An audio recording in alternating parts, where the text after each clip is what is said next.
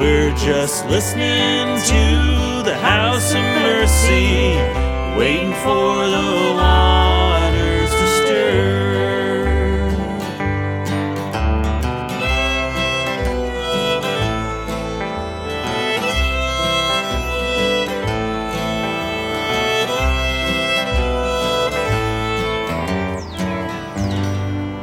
A world is to be fought for, sung, and built. Love must imagine the world. Let us nourish beginnings. Not all things are blessed, but the seeds of all things are blessed. The blessing is in the seed. That is from poetry by Muriel Rukeyser. Hi, everyone. It's me, Debbie. It's June 12th, and I'm recording this from my screen porch in Malacca, Minnesota, where we're enjoying a day that is not even going to reach 90 degrees. I realize you may be listening to this on the 13th, and I think that's going to be another hot one. So, grab some ice-cold water or a nice rosé. Because, you know, the days you attend House of Mercy from home, in your pajamas, with your wine, or whatever way you listen, they are happily coming to an end. I mean, we are going to start meeting together again in real life. On June 20th, that's next Sunday, we're meeting outside at church. That is at 436 Roy Street in St. Paul, in case you've forgotten where it is. Bring chairs, bring blankets. Can't wait to see you. And then on July 11th, we're going to start meeting again regularly inside. It's probably going to feel weird and wonderful.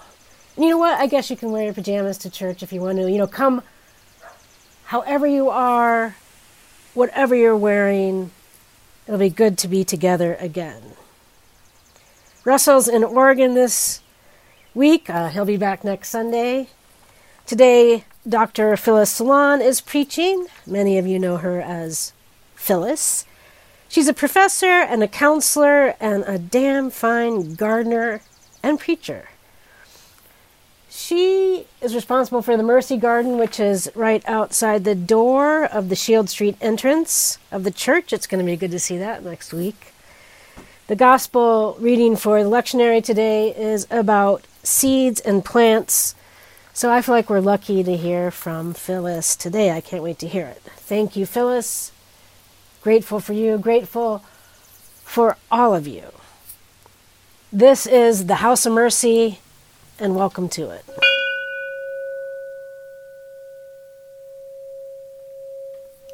Please join me in the prayer of invocation. God of mercy, we're praying to you from different places. Our homes, maybe our gardens or cars or walking the dog, from places of gratitude or maybe grief or aggravation. Wherever we are at, whatever our particular lives are like on this day, help us feel a depth of connection for a moment to the community, the planet, all that surrounds us. And help us know we are loved by you and other humans too. We pray that the seeds would sprout and grow, and the branches would grow so large that the birds can make nests in the shade. Amen. May the peace of Christ be with you. Share a sign of peace. Please join with us in singing House of Mercy hymn number 22, How Can You Refuse Him Now, by Hank Williams.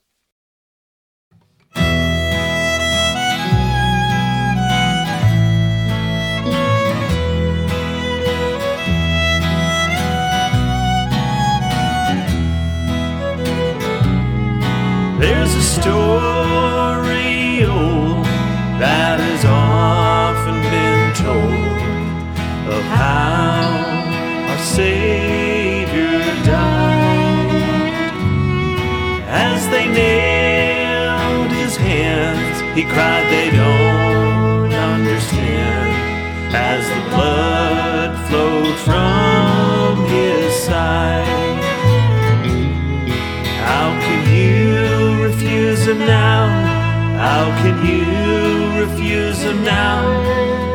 can you turn away from his side? With tears in his eyes, on the cross there he died. How can you refuse Jesus now? As he hung there on the tree, he prayed for you and me. There was no one his pain to ease. Before he died, he faintly cried, Father, forgive them, please. How can you refuse him now? How can you refuse him now? How can you turn away from his side? With tears in his eyes, on the cross there he died. How can you refuse Jesus now?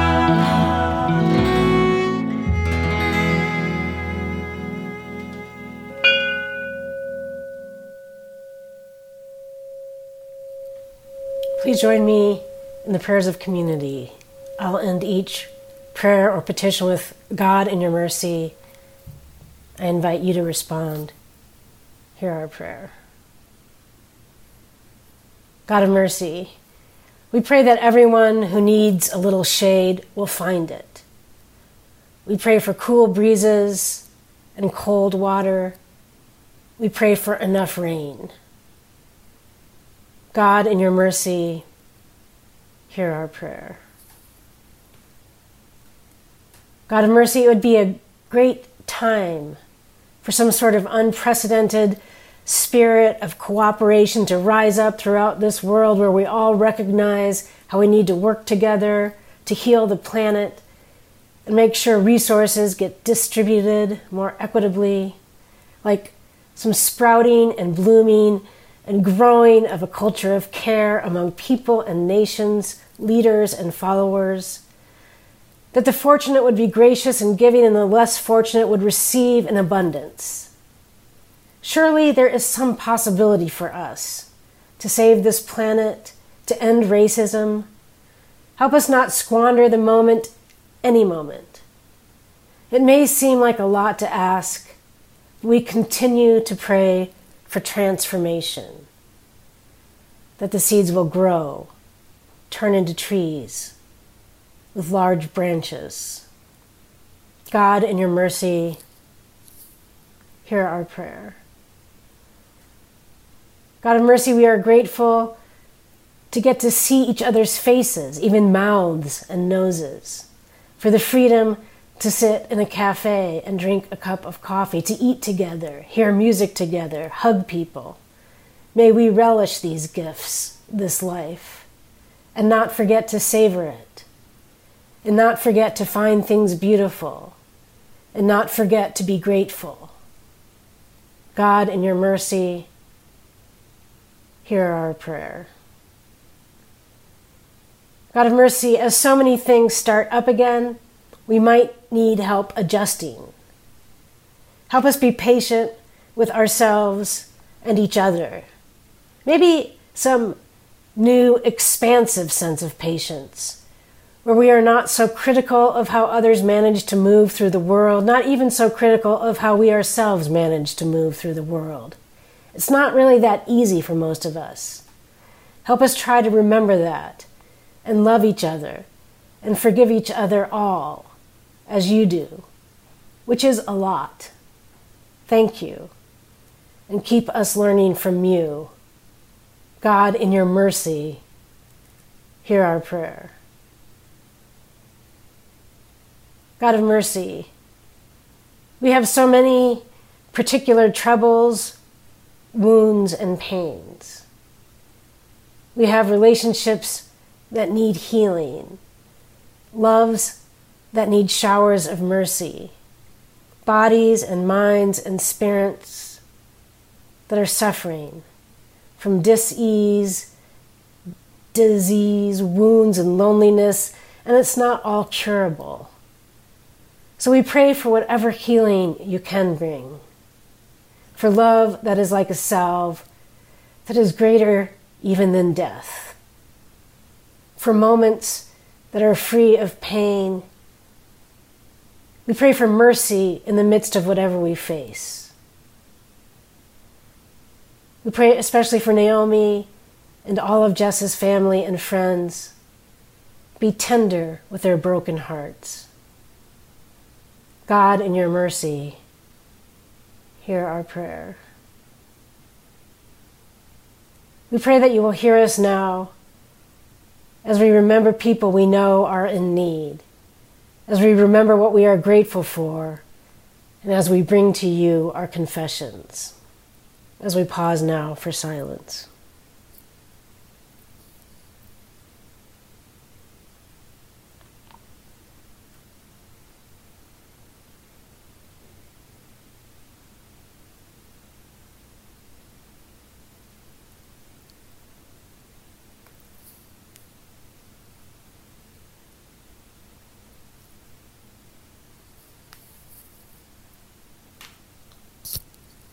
Lead us into the mercy. Amen. The gospel reading for tonight is from the book of Mark, chapter 4, verses 26 to 32. He also said, "The kingdom of God is as if someone would scatter seed on the ground and would sleep and rise night and day, and the seed would sprout and grow. He does not know how. The earth produces of itself first the stalk, then the head, then the full grain in the head. But when the grain is ripe, at once he goes in with his sickle because the harvest has come." He also said, "With what can we compare the kingdom of God? Or what parable will we use for it? It is like a mustard seed, which when sown upon the ground is the smallest of all the seeds on earth. Yet when it is sown, it grows up and becomes the greatest of all shrubs, and puts forth large branches so that the birds of the air can make nests in its shade." Seeds are pretty amazing. There are around 1 million different types of seeds.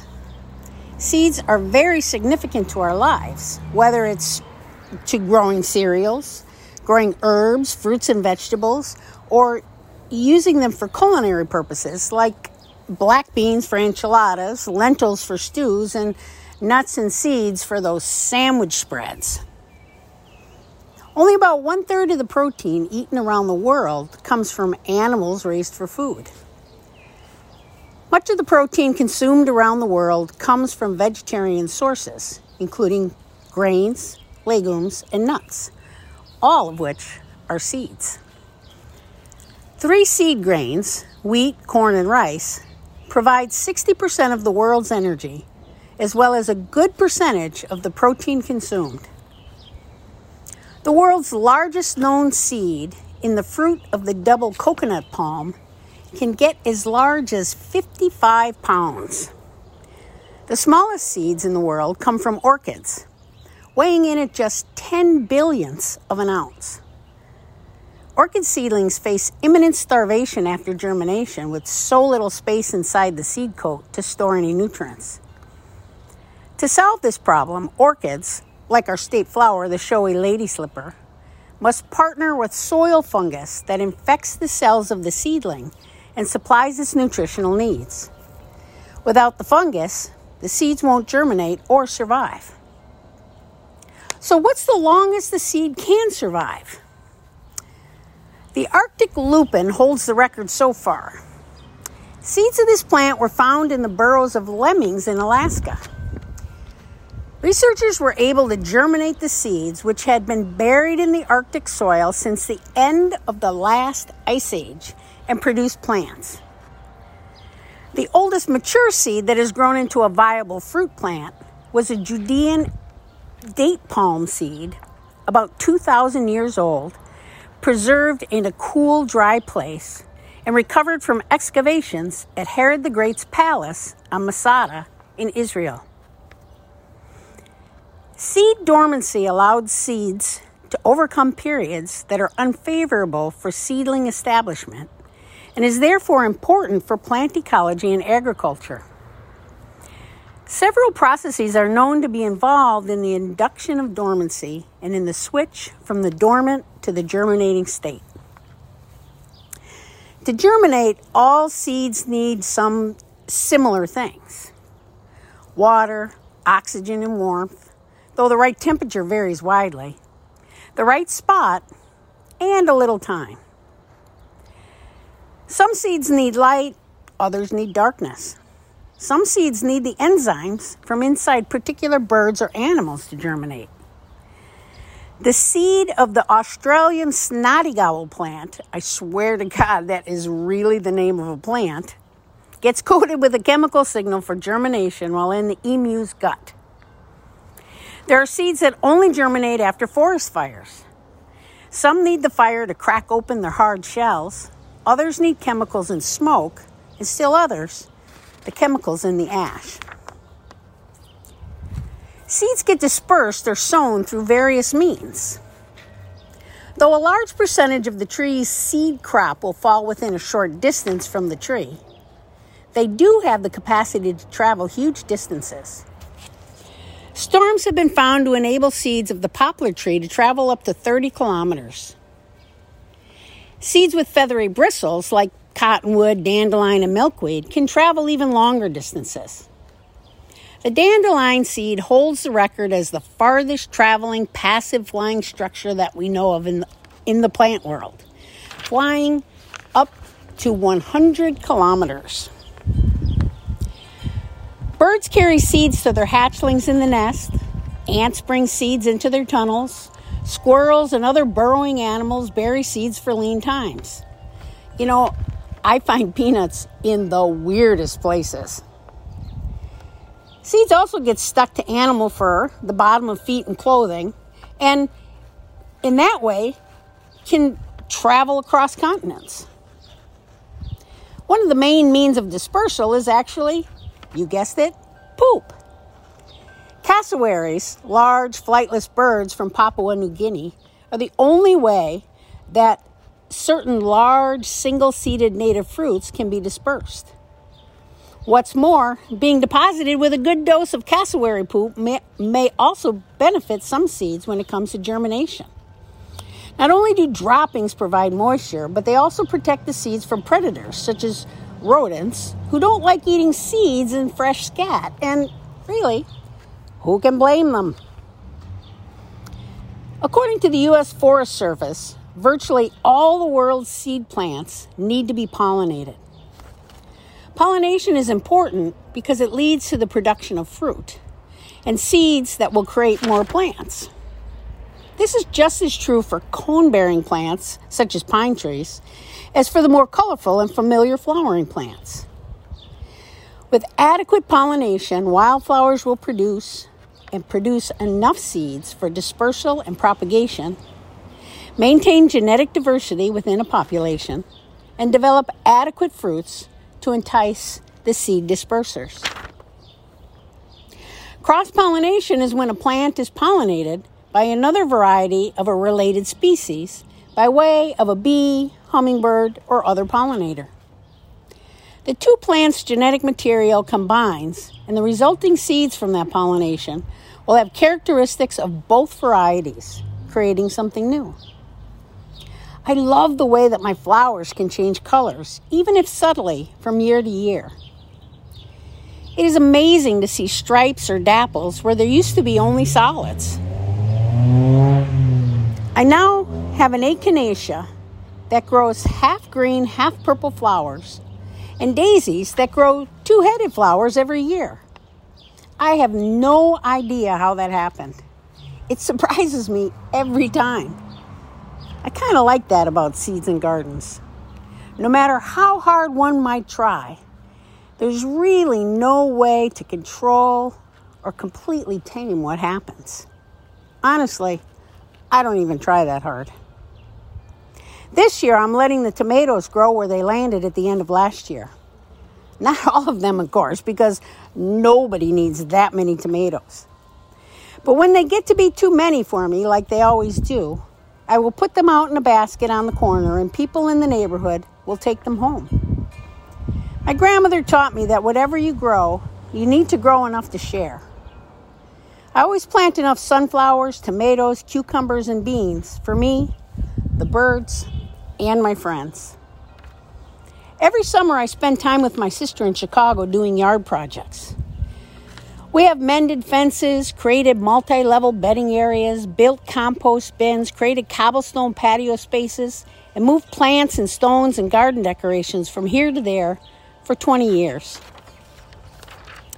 Last year, we cleared a large space in our yard that was overgrown and kind of a mess. We spent 3 days cutting down invasive trees, digging out weeds, pulling aggressive vines, and moving various bulbs and tubers that had multiplied and traveled over the years. Last summer and fall, I collected seeds from all the plants in my gardens, mixed them together in envelopes, roughly according to size, and sent a box of them to my sister for Christmas. I am so excited to go there in July to see what came up. I have plants in my garden, the original seeds of which came, by way of my aunt's yard, from my grandmother's garden in Chicago. We have flowers growing on the south side of the church out here that come from that stock too. It is no surprise to me that the kingdom of heaven is like seeds. People on the planet cannot survive without seeds. Seeds are everything. And alone, without the wind and the animals and bees and fire and friends and water, seeds are nothing.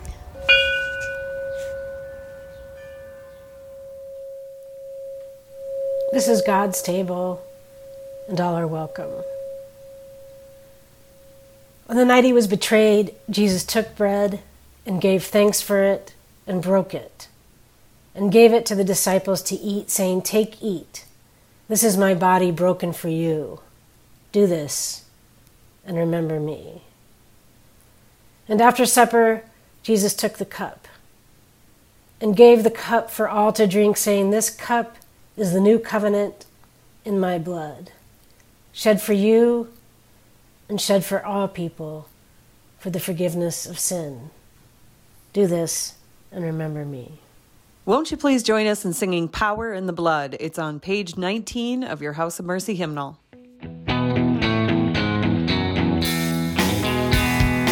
Would you be free from the burden of sin? There's power in the blood, power in the blood. Would you or evil a victory win? There's wonderful power in the blood. There is power, wonder-working power in the blood of the Lamb. There is power, wonder-working power in the precious blood of the Lamb. Would you do service for Jesus, your King? There's power in the blood, power in the blood. Would you live daily his praises to sing? There's wonderful power in the blood. There is power, wonder-working power in the blood of the Lamb. There is power, wonder-working power in the precious blood of the Lamb. There is power,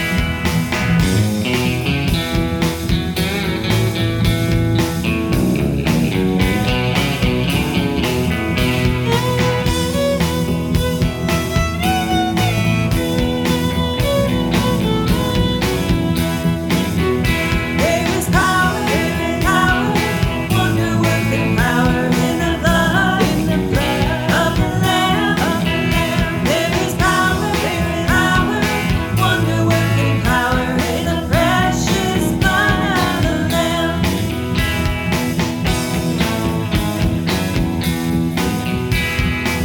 Now may the seeds of God's love grow in you.